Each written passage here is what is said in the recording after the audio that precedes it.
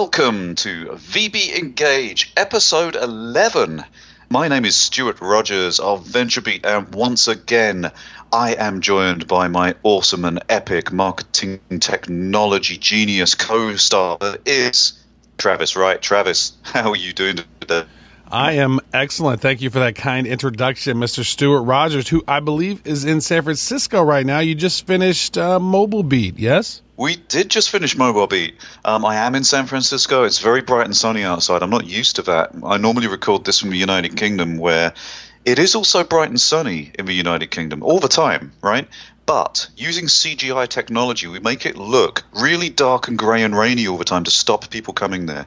It's amazing. I walk everywhere in San Francisco. It's quite amazing. And even though there's a lot of hills, I get a lot of exercise that way. I walk about 28 miles a week when I'm here. Oh, that's beautiful, because you're out there now searching for Pokemon, right? I'm always searching for Pokemon. Ever since they brought it out in the UK and I could get it on my app store, I have been catching myself some wild Pidgeys. This is the biggest mobile engagement story maybe ever with this Pokemon Go thing, though. Let's get into the news this week, because we've got an amazing guest for you today. But I want to get us into the news right now, because two big things happened this week that are not Pokemon related, but do speak to this entire thing of mobile engagement, right? Mm-hmm. So, number one, mobile attention span. We got a report this week, and they were good enough to give it to me to cover as an exclusive.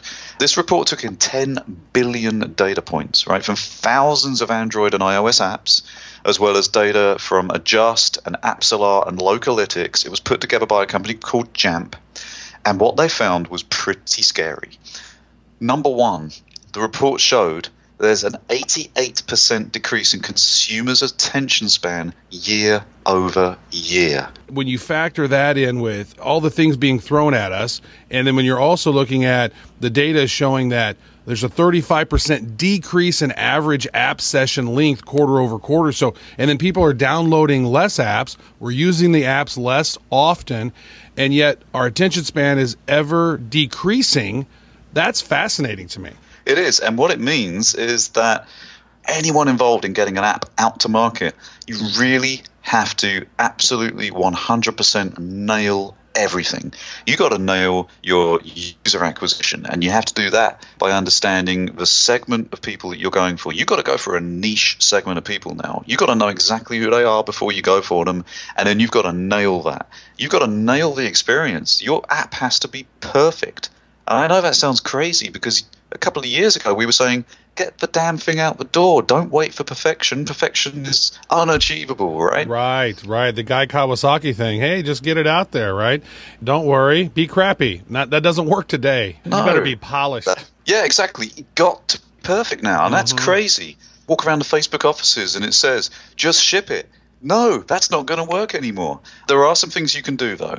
One of the things that you can do is you can soft launch your app in a very small country that has a similar demographic to the one that you're targeting, right? So, for example, you want to launch in the United States of America, soft launch it in the Netherlands first. Measure everything on just the Netherlands version of the app. If you launch it in America with a small beta, well, it's already in the Apple, store. And what happens then is you don't get that bump that you would normally get.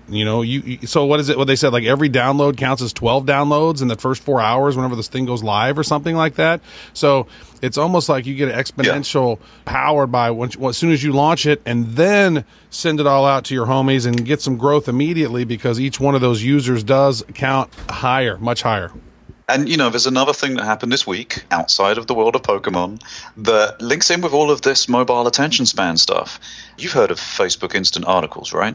Absolutely. Google's got their competitive product, the Accelerated Mobile Pages, or AMP, as people call it. Absolutely, which was, I was at SMX Advanced. I was a speaker over there, and they had several people from Google. They actually had the main head of search there at the event. He had talked about how important Google AMP is to having that on your website, because it speeds your website up so tremendously. It's if you're in mobile, if you're building your website out, Google is really looking at that as a key ranking factor. So Google AMP is important. Now, Facebook kind of has their own mix on this. That's right. And for the first time, Facebook are bringing instant articles to Facebook Messenger. If people are allowed to talk to you directly using Messenger, you can now feed them instant articles that open lightning fast. And that's super important for all the reasons we just talked about. Those attention spans are dropping, right? Absolutely, yeah. And so what's going to happen is in the Messenger experience, there's going to be a lightning bolt on the top right corner of the links shared in Messenger, and that indicates that that's an instant article. And you're going to open it up, and you're going to actually see an optimized version of that page. Now, if we click on a link that's Fox News, that's a Fox. We're going to foxnews.com, or is it still within the Facebook? 2 points here. First of all, this is the first time instant articles are outside of the Facebook app, right? So Messenger is a separate app. It's by Facebook, but it's a separate app. They split it out. They wanted everybody on Messenger. You know, unless you've changed your default settings, when you click one of those lightning bolts, it's just going to open that article instantly in a split second within the Messenger app, right? It's just going to slide straight in. You're not going to go out to the Facebook browser, or if you've changed your settings, go out to Chrome or whatever is your favorite browser. It's just going to look like that article is loaded instantaneously. So it's keeping you inside Messenger, it's opening instantly, it's keeping your attention, it's getting you straight into that. And the second thing is that we must remember that whenever we talk about Fox, we have to drop the word news because it's much more accurate. Let's just be much more honest about Fox. That is true. This is where it's all going, and this is where mobile engagement is going. These are the things that publishers, that app developers, that marketers have to get their head around. This attention span issue and things that people like Facebook and Google are doing to help you with that by having these instant articles and accelerated mobile pages. You've got to take advantage of them. And you've got to ship a perfect product, so you must take advantage of soft launching, because otherwise you're just not going to keep people's attention. It's as simple as that. Haven't we got a fantastic guest today? Tell us all about it, Travis. Stuart, we're going to love it. Today we have Peter Shankman. He's amazing. He brings the thunder on a lot of different areas here, so it's very, very good stuff. One of the things I really like about Peter is, you know, his give to get mindset. And one of the things that we're going to learn today is how to scale that. So, yeah, really looking forward to it. The news has been fun this week with all of this attention span stuff and instant articles and, you know, all of that good thing. But let's not make any bones about it. Once we get into the interview with Peter and get out of here and let you get back to your lives, I know you're just going to be picking up your phone and going to catch them all again. But we always really appreciate you listening to VB Engage in the meantime. Absolutely. All right, we have a great treat for us today. We have with us the one and only Peter Shankman. He is an entrepreneur. He is an author. He is a speaker, a worldwide connector, recognized worldwide for radically new ways of thinking around customer service and entrepreneurship and social media, PR, marketing, and advertising. He is an advisor at Dynamic Signal. He is the founder of Shank Minds, which is a business mastermind community, which is very interesting. He has a new podcast out called Faster Than Normal. And you may know him for his founding of Harrow, which is Help a Reporter Out. And today, Peter is helping a couple of brothers out by being on the VB Engage podcast. So, Peter, welcome to VB Engage. Thank you. You know, listening to you, I realize I just do too much stuff.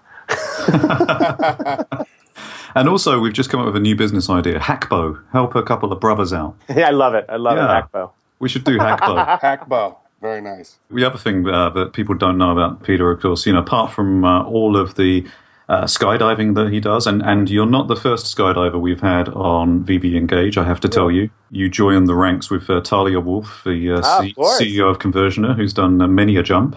Yeah. And you've done triathlons as well. Well, Ironman, yeah. But most importantly of all, you have a wonder cat called NASA. I have a wonder cat called NASA and a wonder child, a 3-year-old wonder child called Jessa. That's good stuff. So, I mean, you know, being a crazy cat guy, I'm basically honing in on the cat thing. All about the crazy cat guy. It's got to be done.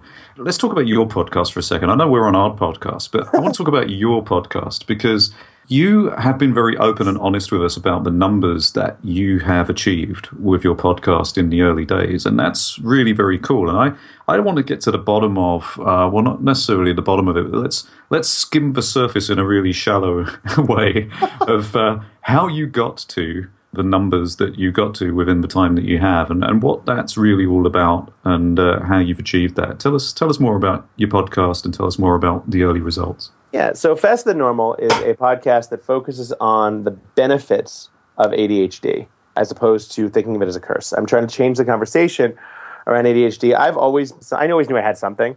You don't be as strange as I am without actually having a label for it. But when I was growing up, there was no label for it. It was called Sit Down, You're Disrupting the Class. And so I figured out, probably in my 20s, okay, I'm different, I'm weird. So what can I do to capitalize on that? And, it came from mostly if you're different and weird growing up, you're going to get picked on. You're going to get made fun of. So you have two options. You can go and cry, which I did a lot of, or you can learn to ignore it and just keep doing your thing. So for me, I launched this podcast because I just know 25% of the adult community is going to be diagnosed with ADHD, higher numbers than that for kids.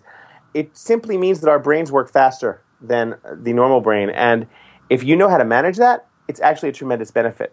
Added bonus, if you don't have ADHD, you can learn a ton from people who do and who have learned to manage it. So I knew I had a lot of information I wanted to share. So just at a whim, I put together a webinar. And I said, hey, I'm going to share my tricks and tips on how I use ADHD. If anyone wants to use it, feel free. And I posted it just in the social channels and got something along the lines of 8,000 people who signed up for the webinar, which was just obscene. So I took this group and I said, okay, I've got a mailing list here. Maybe I should turn this into something. So I launched the podcast. And I'm just of the belief that you have to, it's a line from Game of Thrones, embrace your weaknesses, use them as a shield, and no one can ever harm you with them. I think it was Tyrion Lannister who said that, then he got drunk. So my basic premise is it's a weakness for me that's actually a gift. And so as long as I know how to utilize it, I realize not everyone can write a best-selling book on a flight to Tokyo and back, when the only reason you're going on a flight to Tokyo and back is to write the book. You have absolutely no reason to be in Tokyo. You just need 31 hours on a plane where you can get shit done. And so if you're going to be that different, why not share that skill and share that ability with the world? So that's how I launched. And I think that the reason I've gotten the numbers I've gotten is simply because I'm that open and that honest about it. I know that people look at ADHD as a curse. Oh my God, I'm different. That's not okay. Different is awesome. And so the emails that I've gotten are even better than the numbers. I've gotten emails from parents, hey, I shared your podcast with my 12-year-old who, for the first time, realizes that it's okay to be different, and he came home happy from school for the first time. And I'm like, awesome. I'm really fortunate that I can do this. And the podcast, fasterthannormal.com, and we'd love to have everyone listen. And if you have ADHD, shoot me a note, and we'll get you on the podcast as well. How much of the success of this, do you think, is because you are taking something that is normally talked about in relatively negative terms? Like, you have ADHD, therefore it's something that has to be dealt with. It's a negative connotation. You've turned that into a positive thing. Most people haven't embraced ADHD from a positive perspective. So you've got a very unique piece of content there. And one of the things I'm always banging on about with Travis, we've talked about this a lot, is if you're strolling through, something like business2community.com or whatever, and you see, for the 10th time that day, 5 ways to use Snapchat for your business, right? You're not going to read them because they're not unique content. We see it every single day. How much of this is because of the uniqueness of the content, because you've taken something and put a really positive spin on it? I like to think that's definitely part of it. You drive to work every day. How many Hondas do you see? You have no idea. But you see a Lamborghini, you're going to remember that, right? So you want to be a little different. That's a benefit. But I think the other thing is that, and again, this comes from growing up the way I did, there's absolutely nothing wrong with coming up with different ways of thinking and sharing that. I think the majority of the reason that better ideas are not shared is because people are afraid of the reaction they're going to get. People have been telling me I'm crazy for 30 years. So why not try something different? When I wanted to start my PR firm, I had no money, and it was the summer of 98, and the movie Titanic was coming out on video. So I took my rent money, and I had 500 T-shirts printed up that read "It sank, get over it." I figured if I could sell 180 shirts, I'd break even. If not, I was homeless. I sold 500 in 6 hours. Leaked the story to USA Today. They ran it on the front page. I sold 10,000 shirts on the web, cleared $100,000. When I told my parents what I did after the fact, they're like, all they focused on, so you used your rent money. Right. And potentially had no money. And my premise is, yeah, but it worked. And they're like, but what if it didn't? I'm like, but it did. And so it's always nice. That. It's like, why not just take that risk? I started my firm, and I asked myself one basic question. What is the worst thing that can happen? Right? And my tagline's always been, if everything else fails, I'll just go get a job. Right? It's been almost 20 years, and I've never had to do that. So I'm kind of lucky. Yeah, that's beautiful. I want to ask you about this because, we live in a day where there are so many distractions. And, the name of our show is Engage. We love engagement.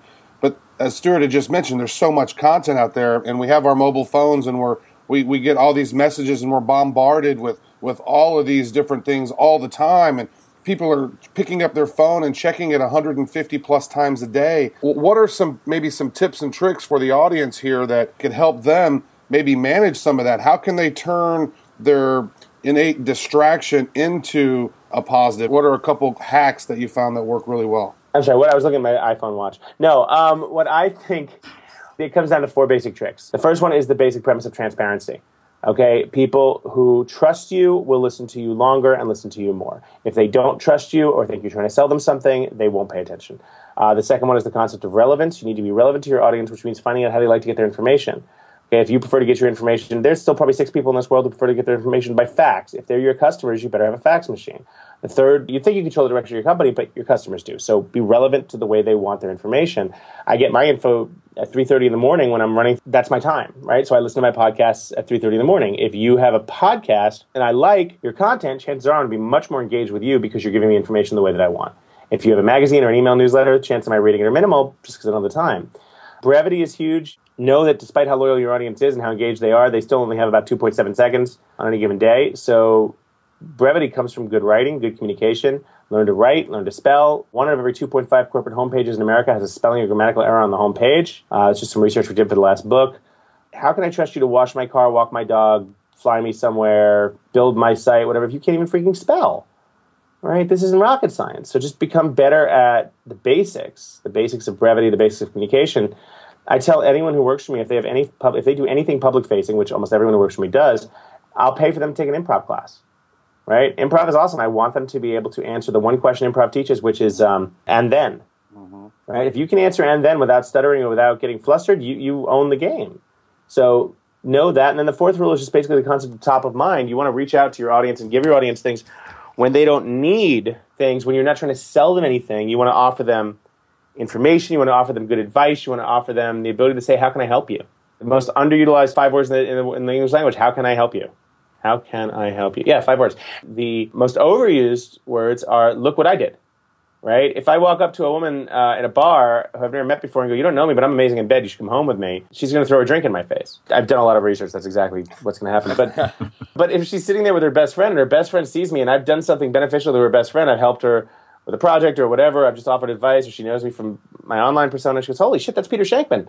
I've heard of him. He has a cat. He's a 3-year-old. You have a 3-year-old. You have a cat. You guys should totally, I'm going to bring him over here. You should be, at the very least, I'm getting the girl's number because it comes from a trusted source. That's top of mind. She thinks enough of me to recommend me. And that's where we're going in the social world. When I land in San Francisco right now and go to Google Maps and I type, show me steakhouses near my hotel, Google will show me all the steakhouses near my hotel, but at the top of the map will be the steakhouses that any of my friends have gone to. And only if they've had a good experience. And what's interesting, it's not about a review. It's about how much time have they spent there? Have they been there more than once? Were the tweets, posts, Instagrams, whatever, what was the sentiment of those posts? That's where we're moving. So imagine a world where you don't have to friend, fan, follow, or like anyone. It's simply the actions that you take every single day.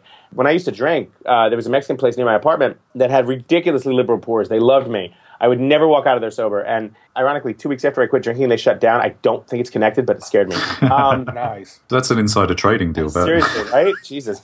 You know, it's like, oh my God, Peter stopped drinking and stopped eating pizza. Half of New York City is now plunged in darkness. But the premise was I went there all the time. Google knew that, right? I don't need to leave a review that says I like the place. They know I like the place. I'm there all the time. I don't need to like their page. All I have to do is simply keep going there, and Google's going to say, when you come into town, oh, you know Peter Shankman, you want Mexican food? Well, you know, he always went to Taco Cena. Why don't you try it?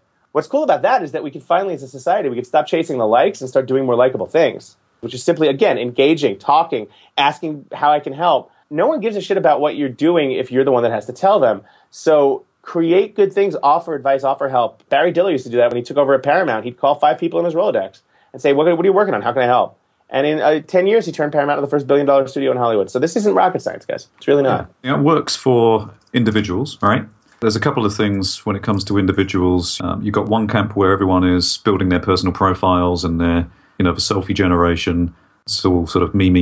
And that works for them because, those people are selling $9.99 per month courses on how to do exactly what they're doing. And, they get a couple of thousand people subscribed to that and they're happy because it's a lifestyle business. So who am I to say that that's wrong, right? You've got the other people on an individual basis who, think very much the way you think, and it's about giving to get, and it comes around to you, and you get a great reputation.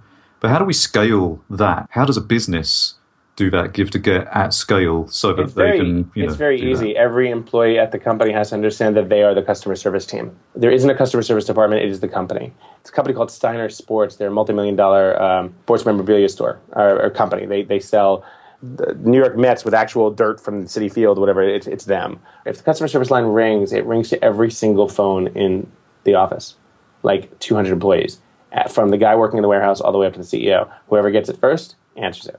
That's how they do customer service. Everyone should be involved. And, it has to come from the CEO and work its way downward. And the CEO, I'm not saying the CEO needs to be tweeting and posting, but if the CEO believes in this, then they have to be sharing. And they have to be willing to share that stuff. And that's why I love Dynamic Signal so much. I love being an advisor to them, is because they make it so freaking simple with their app to just get on there and it's like, click share. I use that app probably like 3 or 4 times a day because it's actually useful information that can help the people in my audience. Hannibal Lecter in Silence of the Lambs, I'm probably the only person to ever quote Silence of the Lambs in your podcast, so take that. But Hannibal Lecter from Silence of the Lambs said that we covet what we know, which means that people who follow me because they have similar interests in me. So if I'm sharing stuff for them, that's what they want. I actually have a philosophy on that. And when you talk about, adding value and what can I do for you, and a lot of times I think the way that I work is I'll do lots and lots of favors for other people, and I rarely ever ask for anything. Yeah. I call it ask, kiss it forward. You could do a favor for someone, and then but you know what? If I need something down the road and I've helped them out, then they're going to be more than likely to help out. What drives me crazy is the people who you don't hear from them in 6 years, and the first email you get from them is, "Hi, I'm running a 10K for charity. Would love it if you donate." I'm like, I haven't fucking heard from you. Mm-hmm. I want to ask you about Shank Minds because I think that entrepreneurs need a place to go to interact and engage with other entrepreneurs.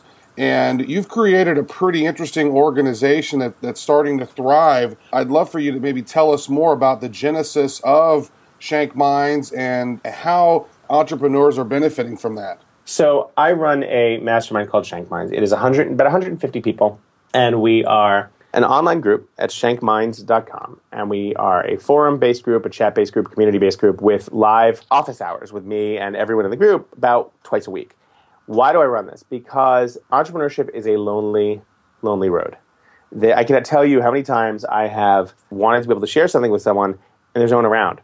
Or even worse, you're involved with someone, personal relationship or whatever, and you want to tell them your exciting news or whatever, and they just don't get it.